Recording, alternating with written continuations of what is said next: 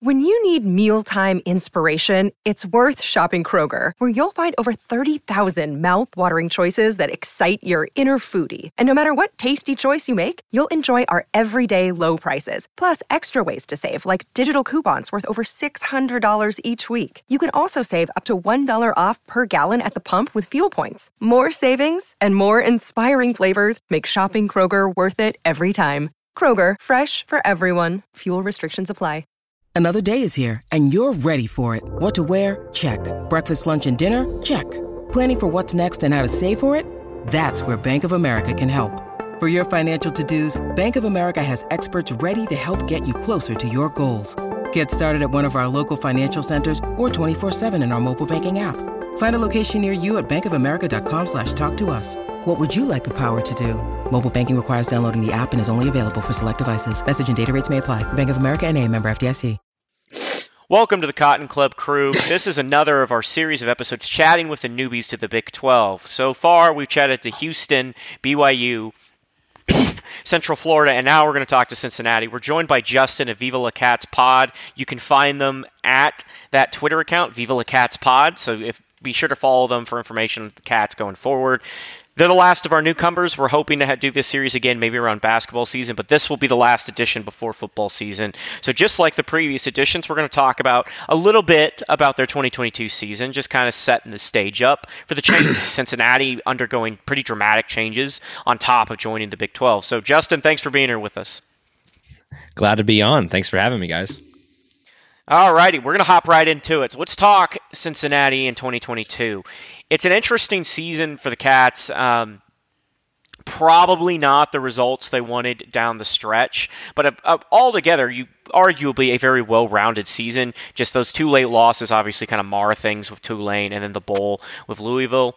But the season starts with a trend with Cincinnati, very competitive against Power 5 opponents, a near miss with Arkansas, a winning streak, falling to a good UCF team, and then again falling to Tulane, who would, of course, knock off USC in the New Year's Six Bowl down the line. Let's talk about 2022 heading in. Obviously, a lot of changes after the 2022 season. Let's start with the Luke Fickell of it all. How does it feel to be breaking in new coaches and all this, being a relatively new staff in a key moment for the program? You know, where you don't have an established guy who's been there for years to kind of shepherd this transition. It's very new, very fresh, new players. It's new for all the newbies, but Cincinnati's probably undergone the most changes overall. What's that like coming after 2022, trying to reset expectations now with an entirely new page? In two short words, cautious optimism. I think the hardest part about this whole situation, like you said, is just kind of, you're not hitting a full reset button on this thing yet, but it's about as close as you can get. And I think one thing to think about, and I'd ask you guys, I'm going to counter this with a question real quick. We'll come back to my explanations, but if you look at where the Bearcats ended up in the preseason polls for football, you look at Luke Fickell going out the door, you look at all this, you have this full situation. Bearcats basically at the bottom.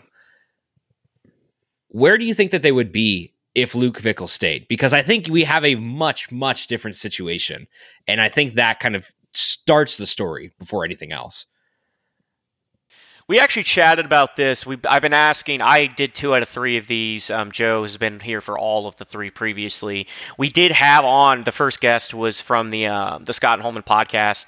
We talked to them about this exact question: who of the newbies is kind of best positioned? How do they look? And during that discussion, the point was made that the confidence level with Cincinnati just isn't there anymore without Luke Fickell, that everybody thought that was a key piece to Cincinnati being able to not just hit the ground running, but to quickly rise to the top. Because I think going into the transition period, when it looked like Luke Fickell had been retained effectively, it looked like that jump was going to keep him at Cincinnati. The money was there, all that. I think everyone was expecting Cincinnati was going to be the best of the 4 coming in. Losing him, I believe honestly that moves Cincinnati to the bottom. I mean, it just did. Changing anything, and that isn't to say that I think even, we've had this talk with the other guys. I'm not even that confident any of them are ready to go, especially a team like U of H. But losing a a cornerstone of your program's modern success right before this change was just backbreaking from an outside perspective looking in. Tell me about it from the inside perspective. It's one of those things that's like, it's tough, man. Like, I think everybody that's been a fan of a team for a long time has gone through some kind of coaching change that has definitely marred their expectations and has completely shifted what their thoughts were of their team, both short term and long term. I mean, this is a situation that is going to be really tough. But like I said, back to the point of cautious optimism. I think there is a lot to be excited about. We've got a lot of NIL deals figured out. They're not doing a horrible job recruiting. It's not been the best, but at the same time, I think we're figuring that out. And you get into the Big 12, like it's going to be hard to compete. But at the same time, like I look at the Big 12 as anybody's game. Like I don't think that, Cincinnati is going to be this year, next year, or the year after is going to be ready to compete in the Big 12 championship, but give it year 4 if things are working right. Like this is one of those things where, like I said, year after year, the Big 12 has just a mosh pit of teams that can end up in that final game and can end up being the team to beat and can end up being that college football playoff team. Talk expanded playoff, like it's going to be even more competitive. So I think there's a lot of expectations that we have for this team from sort of a 5,000 foot level. But if you're really getting on like sort of the macro detail, it's just really going to be scrutinizing very heavily Scott Satterfield. I mean, he's had a kind of roller coaster of a career. He had a really good high with App State, and then coming into Louisville, things were kind of there, and it just didn't get to the expectation that they had. So I think a lot of people, when the Scott Satterfield hire happened, were kind of taken aback, not necessarily like in a bad way, but they were just kind of shocked. I would say to the people that were shocked by that, would you at all be shocked by a coach being hired inside a 2-hour radius of Cincinnati from another school? It happens all the time. It's one of the most common things that it just continues to happen for us.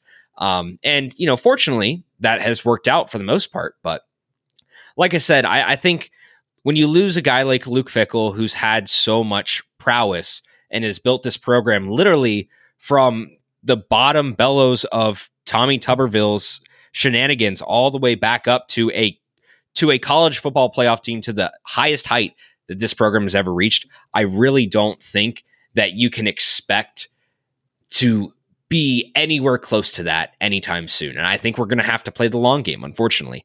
Like I said, be optimistic. I genuinely believe, and I can say this with confidence, we will not be one of the bottom 2 teams. I can tell you that. I just don't see how that's possible. I mean, bottom 3, now you got me talking, but no, bottom 2, I think is just out of the question. I think realistically, this could be a top 10 team. You just got to string together a couple good wins. And, I think our expectation is bowl eligibility. That's the hope, at least. We, during these series, have learned a lot about just the varied pulse of the fan bases. We're going to circle back to it, but I do want to talk about, in general, the sense that Cincinnati is, even without Luke Fickell, there is a reality that Cincinnati and BYU have played the most Power 5 teams at the highest level. BYU, of course, has a long history of beating up on Pac-12 schools. Cincinnati, in the last few years, playoff team, all these accolades, very competitive against Arkansas. They've got a lot of experience at winning at this level. Houston doesn't really have it. UCF is led by a guy who kind of has that, but right. they're the glory days of them doing it are a little bit further behind. How much is there this feeling that the roster is, from 2022, is ready to compete at this level coming into 2023? Coaching change aside, all that aside, what's the feeling about just the pure talent coming out of a mildly successful season, heading into a much more difficult overall slate of games? I think you're going to see a lot of overpowering against the top teams, and I think against the middle of the pack, there's no reason why the Bearcats shouldn't be giving every team a run for their money. I think the Big 12, like I said earlier, it's kind of this mosh pit of teams that can beat up on each other. It's kind of one of those like any given Saturday sort of things. And I think that's going to be the Bearcats this year, personally. We have a lot of talent on the team. We have a lot of veteran talent. We've retained a lot of our defensive line. That whole edge of our spectrum as far as our roster goes and our competitiveness, I think that portion has been able to stay pretty strong, and I think it will continue to be that way. But offensively, you look at that, and it's a toss-up. Like, this is going to be like a basically end-to-end brand new offense. And so the Bearcats have not traditionally been an offensive power by any stretch of the means, but defensively, you're going from a team that expectation is to be top 10 every single season. I would expect that, especially with Scott Satterfield's, defensive mindset too, and his ability to kind of coach on both sides of the ball, whereas Fickell is very defensive minded. I think that we should be able to see them compete on both sides. It is going to be tough, but like I said, I don't think there's any teams that I pick out other than maybe in Oklahoma on our schedule that are going to run through Cincinnati. And personally, I don't even know if that'll happen, just because it's a home game. You got a big environment, and hopefully things go well. But I think the biggest thing to pay attention to is our strength of schedule, which, if you look across the Big 12, I'm sure you guys have probably talked about this already before, and we might talk about this even more later, but we have pretty much the easiest strength of schedule out of anybody in the Big 12 this season. It's ranked as probably the best, if not second best, for ease on that side of the ball. So, like I said, I think that that's going to give us a competitive edge and be able to kind of have an easier go in the first year and warm up. But once we start getting the K-States and the TCUs, that's going to be a little bit tougher. Now, with you said brand new offense, so we're talking scheme wise, everything's going to be night and day difference from Fickell to Satterfield. Is that correct? I would imagine so. I mean, like I said, you're looking at like a completely flipped your running back room. You're retaining a decent amount of the guys, but your star guy is gone. Quarterback, this is just it's gonna, you don't even know. We have no idea what to expect from the quarterback room. We have Emory Jones. We've got some new guys coming in through there. We've got some guys that have been here for forever, and it's like it's this mashup of too many people that could kind of get the job done, and it not like one that's like, this is the clear and away winner. And I think that's going to be interesting throughout the season, is you don't have that like clear and away talent. You would expect that that'd probably be Emory Jones, just given his experience and his amount of years under the belt. But when you get to the receiving core, when you get to the offensive line, when you get to all these other aspects of the offense, it's going to be a toss up. It's going to be tough.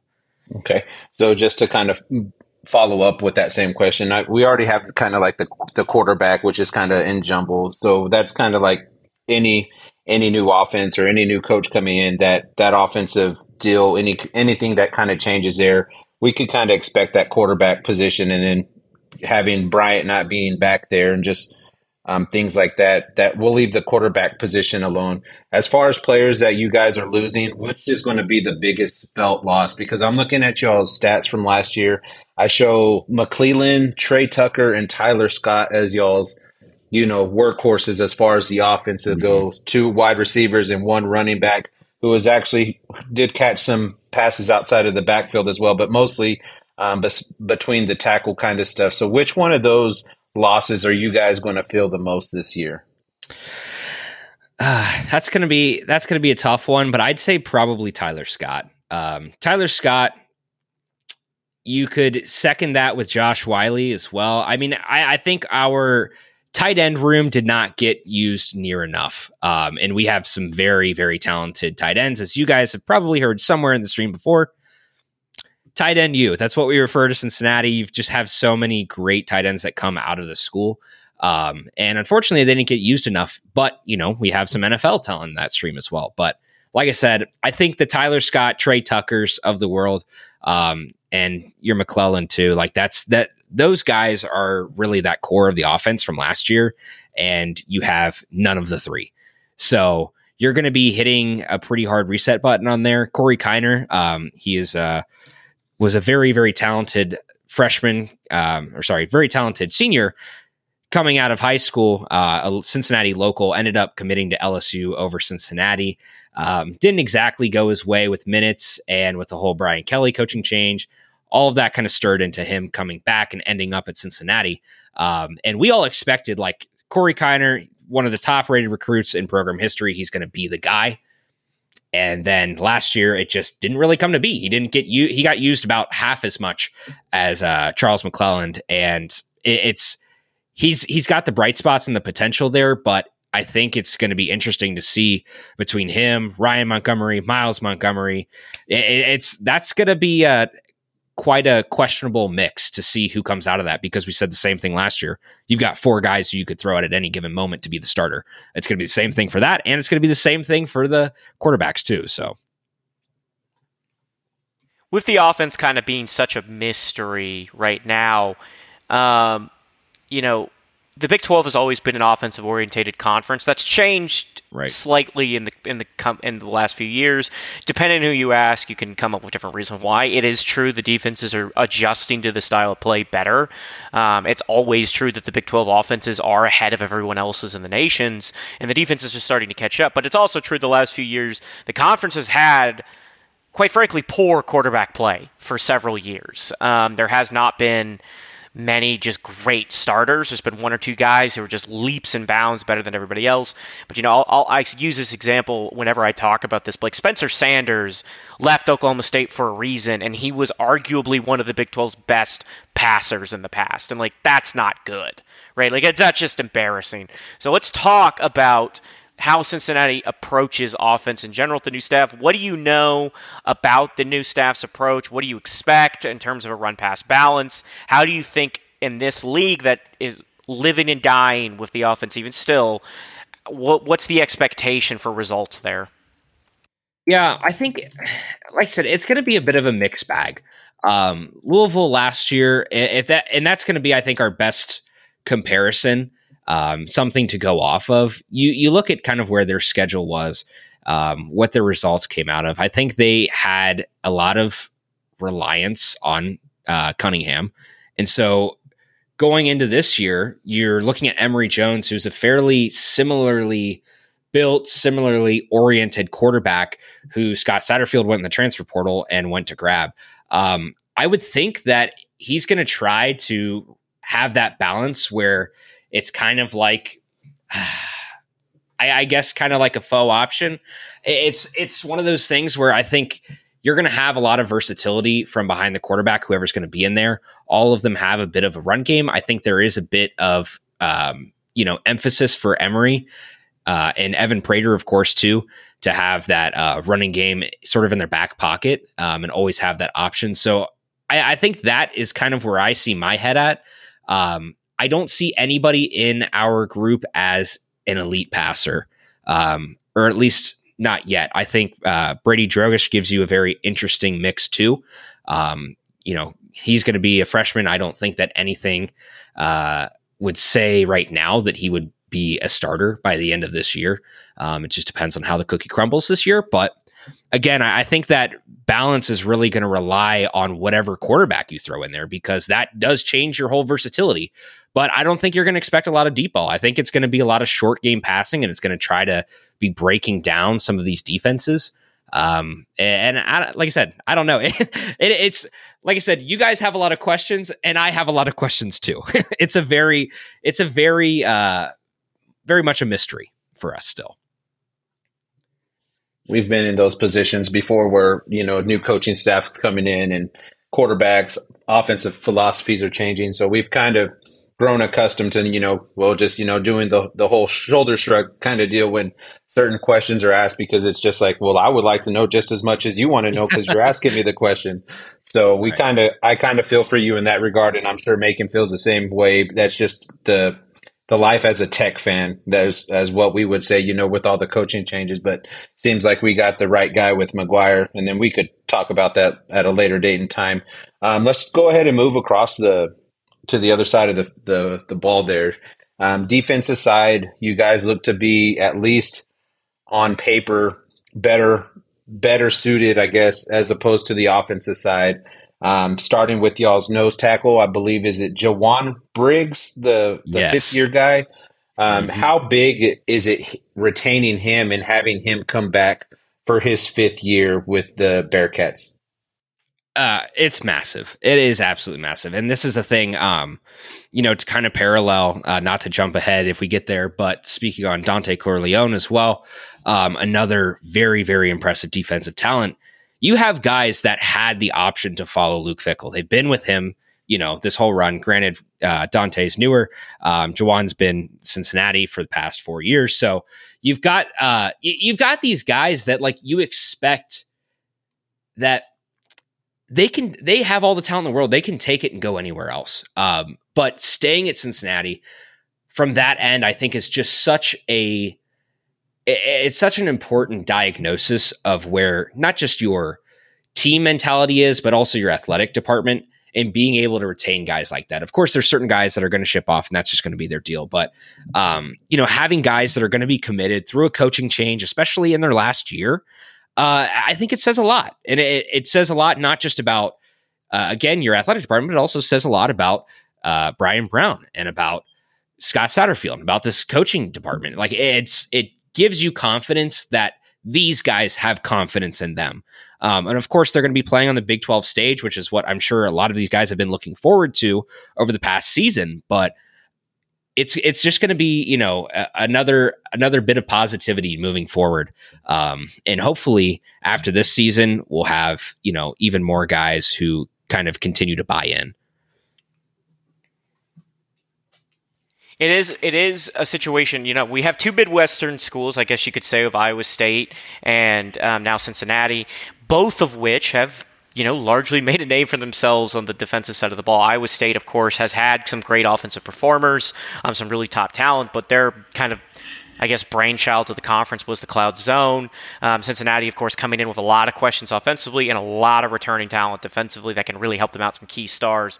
Let's talk about the weaknesses of the defense, right? Like, we know what the questions are about the offense, that nobody knows what to expect. Nobody knows who's going to do what. Nobody really knows what we're going to see. And we won't really have any pulse for what they're good or bad at until we fundamentally understand that scheme. And defensively, obviously, scheme's going to change probably a little with philosophy, but that talent's a little bit better established. So when you're looking at that roster, where are you going? Like, this is the area of concern for us coming into 2023. If I'm going to speak honestly, I don't think there's too many glaring issues.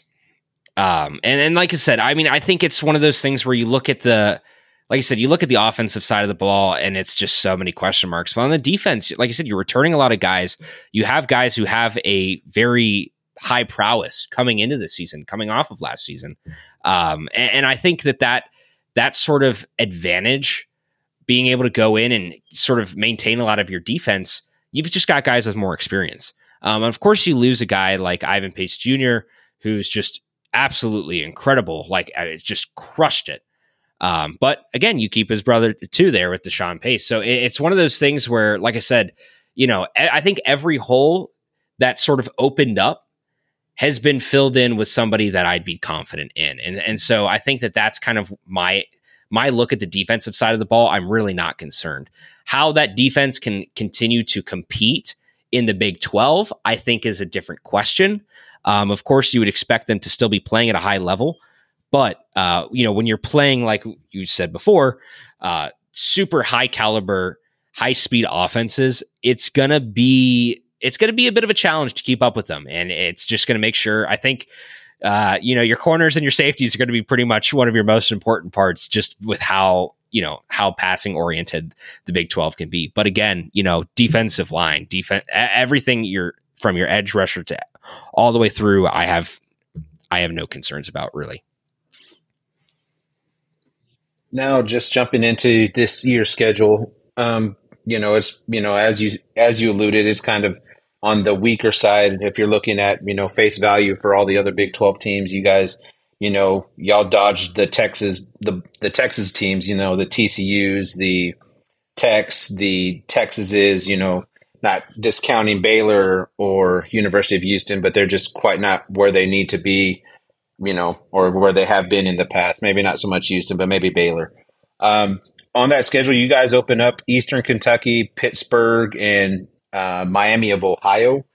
Mm-hmm. Are you guys looking to go at least at the worst 2-1 in those 3 games heading into Big 12 play? Or are you guys fairly confident all 3 of these football games are winnable for you guys? I think personally that should be a 3-0 start. Like you said, at worst 2-1, and that loss is going to be at Pitt. Eastern Kentucky should not be a problem, and if it is, then we have a hell of a lot of other problems, and that's going to be a real big issue if Eastern Kentucky becomes a problem that early. Regardless, and that's no disrespect or any flack to them either. This is just one of those things where your expectation is you're going into the Big 12, you're going in to have all these other problems. Don't get tripped your first step in the door, and I think that's a big thing for us. Going on the road at Pitt. And of course, I think an at Pitt game over the past few years could sort of be a toss-up. I think it's going to be fairly even. Of course, they're going to have a bit of an advantage, first of all, being at home. Second of all, not having near as many question marks as we do. But I would still look for the Bearcats to find a way to win that. And I think that is a realistic hope. But I wouldn't say that winning necessarily at Pitt is an expectation. However, when we talk about Miami of Ohio,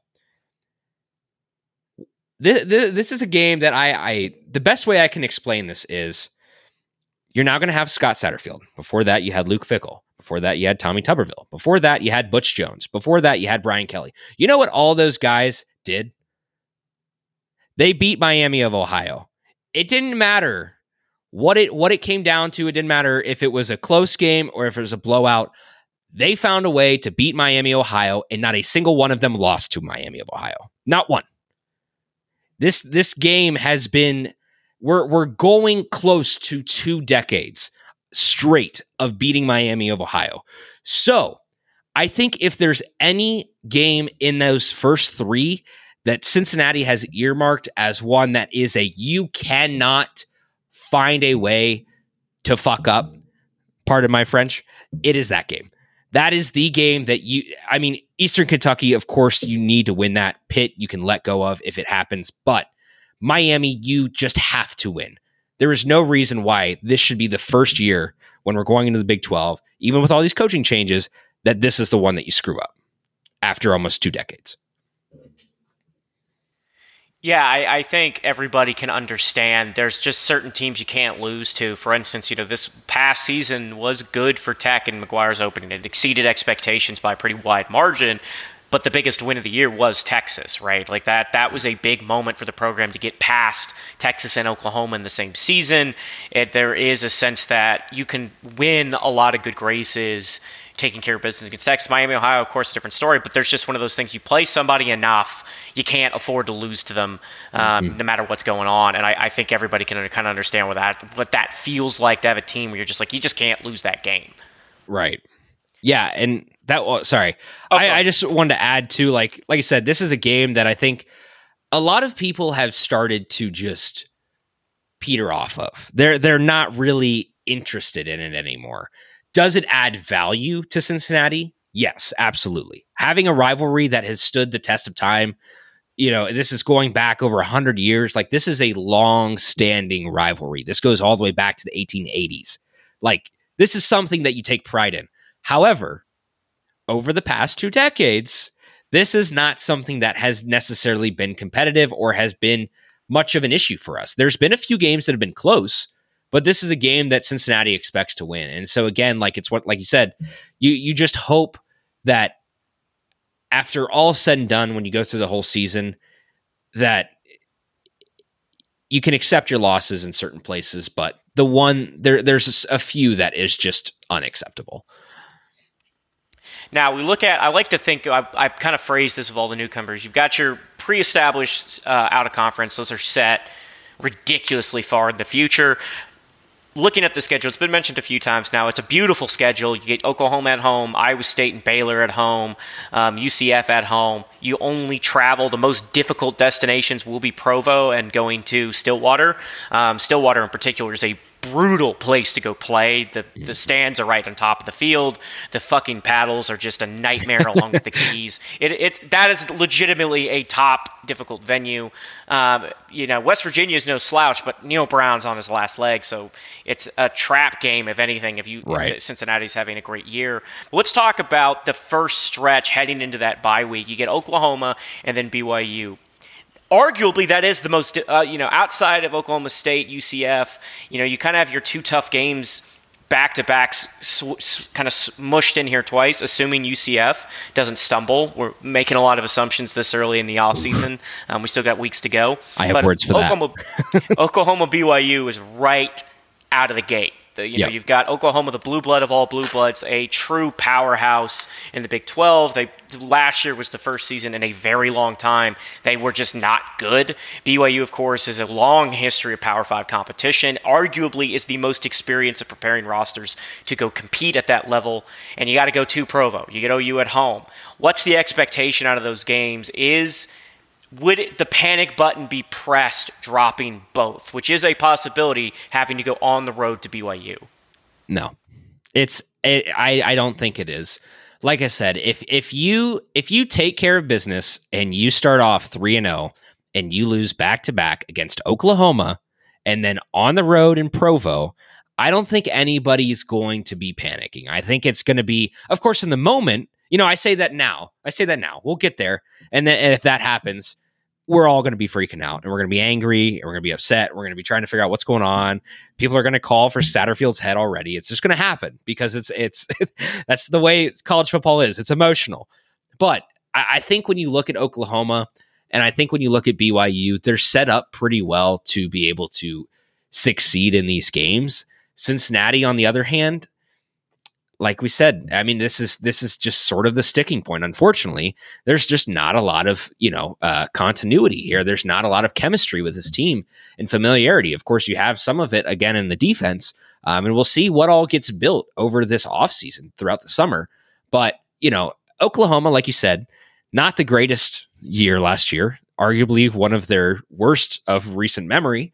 But it comes down to this, I think. You can't expect that Oklahoma, after a year like that, is going to follow that up with a year that's slightly better. I think they're going to start coming in the door and swinging. And for us being sort of the first on the list, or I guess I'm trying to remember if they actually play anybody out. No, they don't.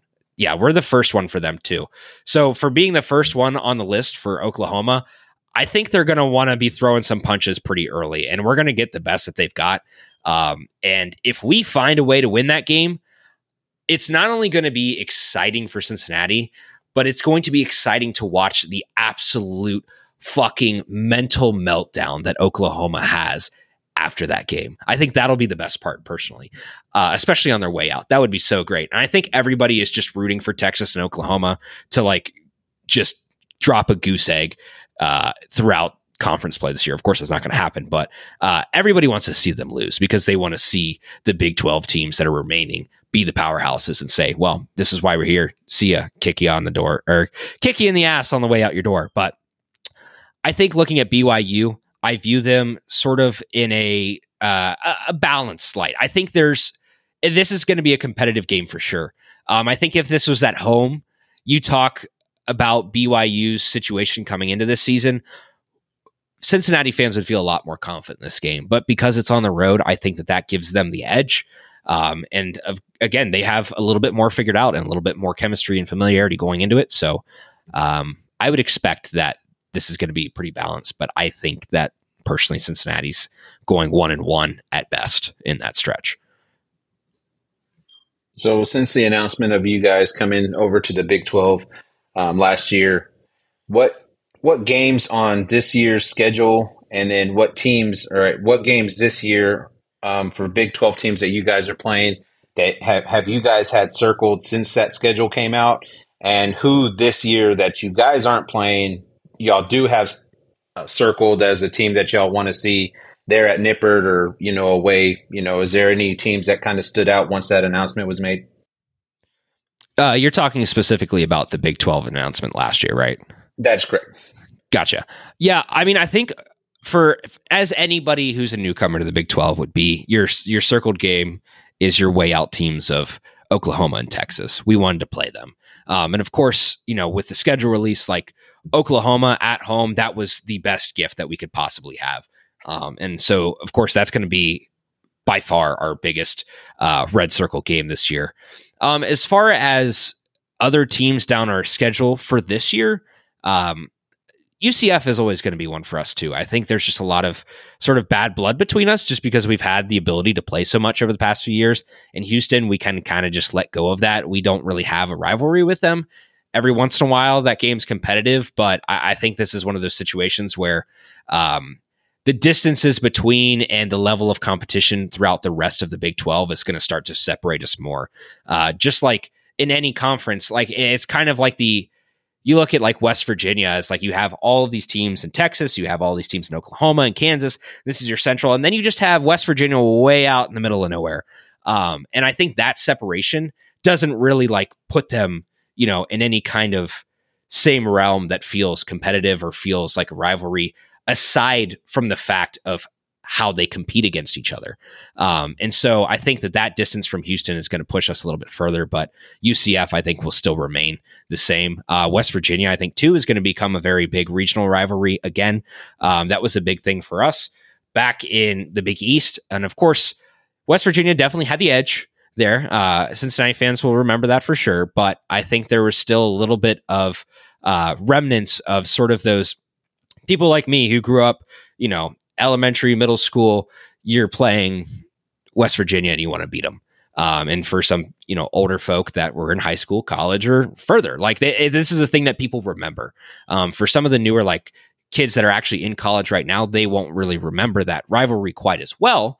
But I think that's one of those ones too, that we're going to have marked, even if it's not necessarily expected to be a super high competition kind of game where you're expecting West Virginia to, pound the shit out of the rest of the Big 12, because obviously that will not be happening. And then again, as far as other teams that we would love to play, I mean, I would really love to just see how we fare against like a TCU or Kansas State. I think those are really interesting. And of course, the thing I'm most interested in above all other ones is to see who truly owns red and black. Is it Texas Tech or is it Cincinnati?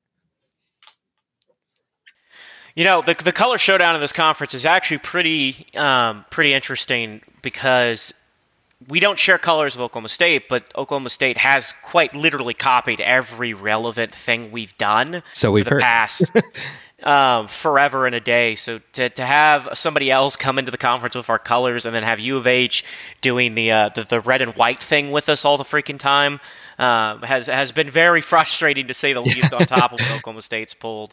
Now, let's talk. You mentioned bowl eligibility kind of being, that's a standard to hit. And I think for a program with Cincinnati's more recent kind of top-level success is an expectation that's built into a program.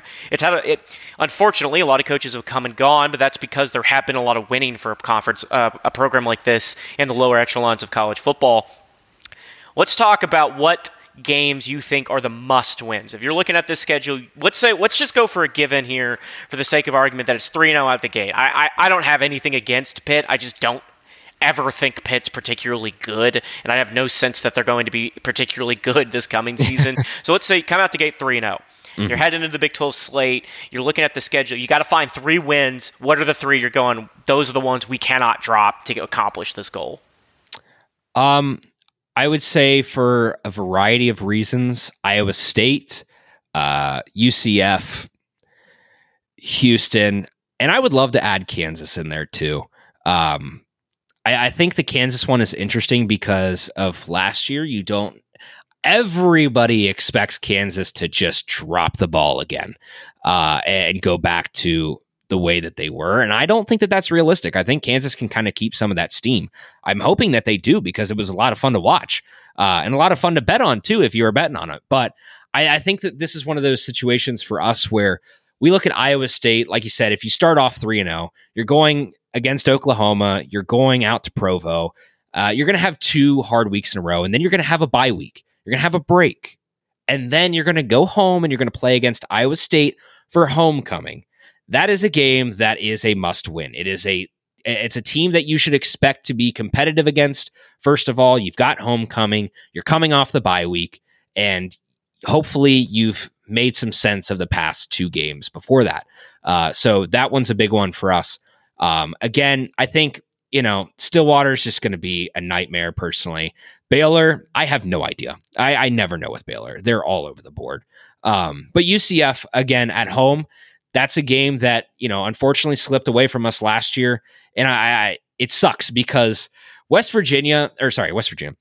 Central Florida, the Hilton Knight managers talk so much trash, and very rarely do they ever back it up. And so they usually like to call to the past, and we always catch flack for saying that, but it's true.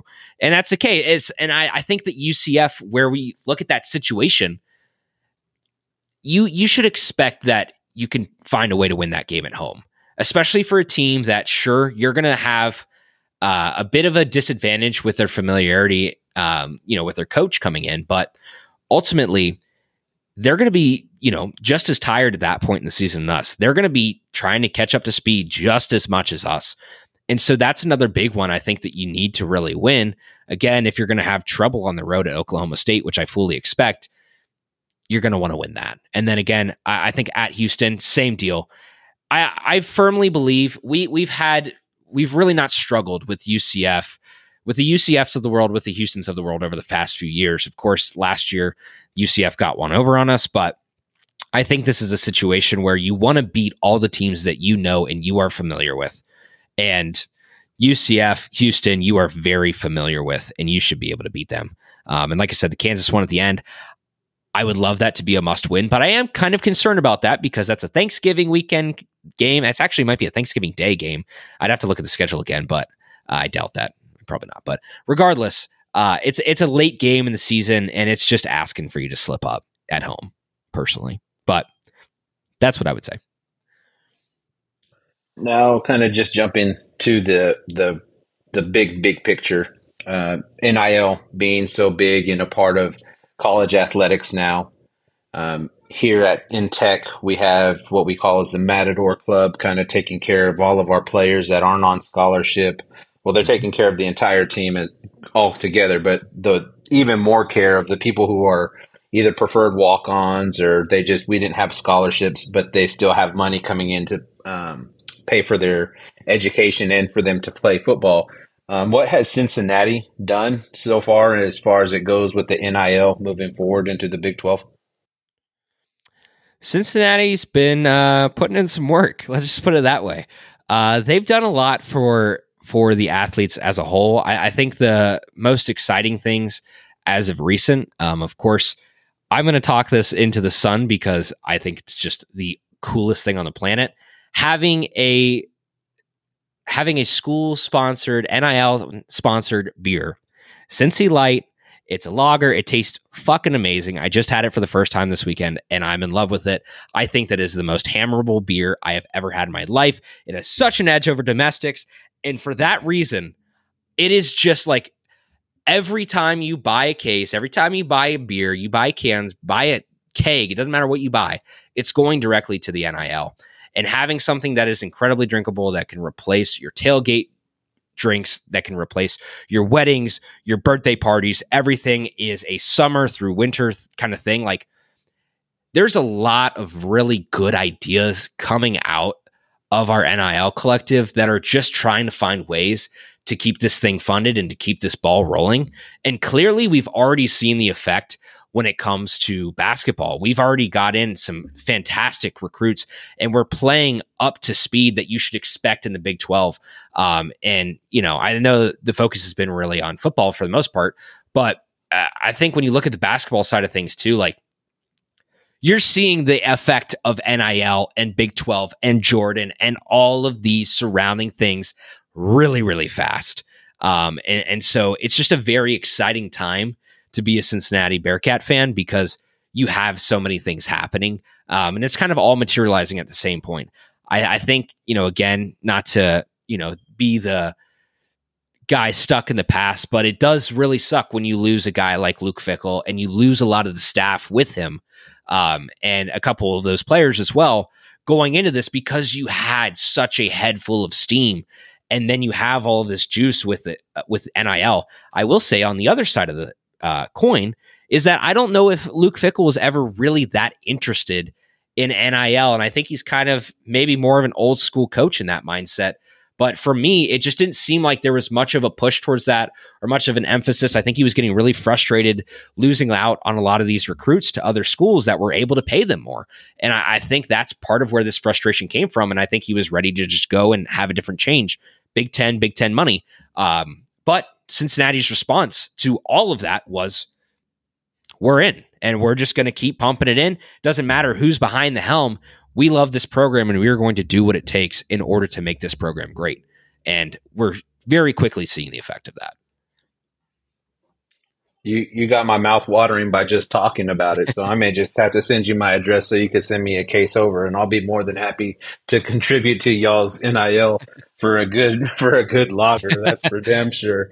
One last question, or at least from me. We don't play you guys this year. Y'all don't come here. We don't go there.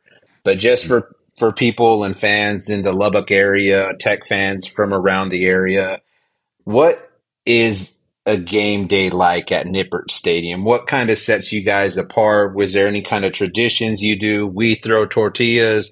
Y'all have beers. Do y'all shotgun something now? Is there something that the Bearcats do for particular home games that, kind of stands apart, something that you remember since you're a long life fan? Yeah, if we're going to talk real fast about shotgunning, we don't shotgun beer, we shotgun Skyline chili. And I will always talk that up as much as I can. I'm telling you, it is probably one of the worst life decisions you will ever make when it comes to your arteries. But if you like Skyline chili, man, it is a fun time, and people have started doing it a lot more, and I think it's really funny. But it's a thing that, like, it sounds crazy, but people do it, and I think it's funny. Regardless of that, traditions-wise, campus-wise, game day atmosphere, it is a very, very fun environment to be around. I grew up, my mom's worked at the campus since I was like 5 years old, so I've been surrounded by Bearcats aura my entire life. I've been going there since I was a kid, and seeing the transformation of the campus and just how modern things have got. When I was a kid, when she first started there, the university was in a much different place overall. Basketball was down. Football had nothing to talk about. There was nothing to write home about to mom about. Like, it was just kind of whatever. And I think that when you look at the transformation of the athletics department, when you look at the transformation of the buildings around campus, the juice behind so many programs, the co-op program, like Cincinnati is a very exciting campus, an exciting environment. People flock to the stadiums during game day. One of the things that you will find very quickly for those of you in Lubbock, if you're coming out here, the desert, wide open range. City, on the other hand, and in Cincinnati, very, very compact. And especially with Clifton, the way that the University of Cincinnati is set up is it's just basically this square on top of this big hill, and there's 4 streets surrounding it on all sides. Everything's encompassed inside that except for the medical campus, and people tailgate on every corner, every side of the street. The thing that makes this very unique is that our football stadium is dead smack center, like the exact center of campus. It could not be closer. The basketball arena right next to it, baseball right next to it. All of our athletics is right in the center. So people gravitate from every side, and it is just this constant movement and just joining of people. So when you get together on game day, there's always a great place to tailgate. There's plenty of lots to do it.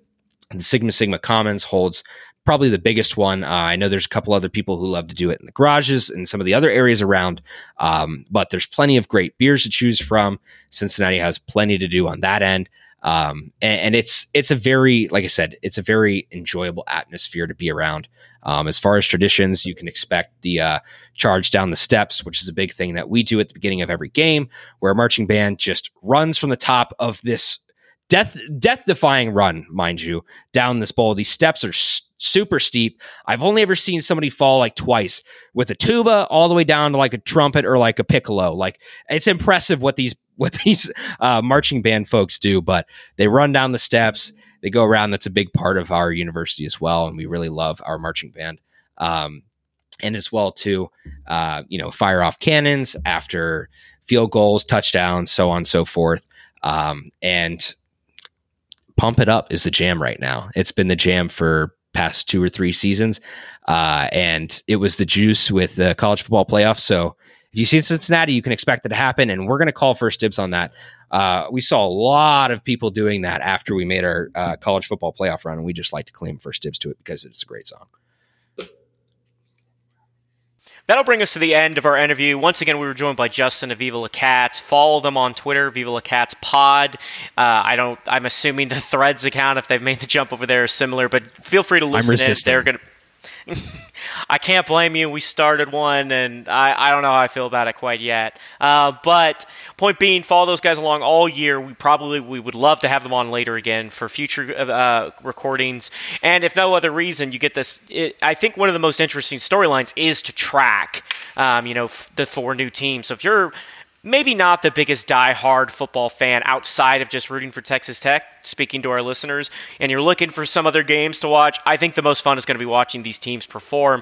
So give a listen to all 4 now. This will be the complete set of our podcasts with the newcomers, starting with U of H, UCF, BYU, and now closing with Cincinnati. Once again, thanks for Justin for being here. It was a blast. We do not see Cincinnati, which is a huge disappointment. I was hoping to get newcomer bingo and get all 4 teams in this first rendition of our new Big 12, but we will hopefully see them in the near future, scheduling gods permitting, and we will, of course, almost certainly see them in other sports down the line this coming sporting season. It's 8-ish long weeks to the start of the season. Cincinnati's destined for their first step up in competition along with the other newcomers. We're going to see which one of them comes out on top. I think there should be almost a separate standings of trophy for which of those 4 schools finishes highest in the pecking order. It's going to be a lot of fun to watch. Make bets with your friends. I think that's going to be a great prop bet, which of those 4 teams ends up with the best record. Oh, yeah. So once again, Justin, thank you for being here. It was a pleasure. Thank you. It was a blast to be on here with you guys, and would love to do it again sometime soon. You're always welcome on Viva La Cats. We'll be rooting for you guys going through the year. We'll see which team ends up in charge of red and black, hopefully starting next season for football. Guys, as always, you can follow our podcast pretty much anywhere where major podcasts are released. Subscribe, comment, like, DM, whatever you want to do to engage with us. We always answer questions. If you have one, or if you have a topic you want us to talk about, let us know. These shows are pretty much completely unscripted. Ask our guests. They don't see these questions in advance, and we make them up as we're going. So if there's something you want us to talk about, chances are you can just ask us to. I'll shove it into the shows at the last minute. Once again, Wreckham guys, as always, have a great rest of your summer. We're closing in on the start of football season. We'll have more previews and predictions going forward on the year as we close in on the start date. But again, listen to all 4 of these previews to get a feel for the newcomers coming to the Big 12.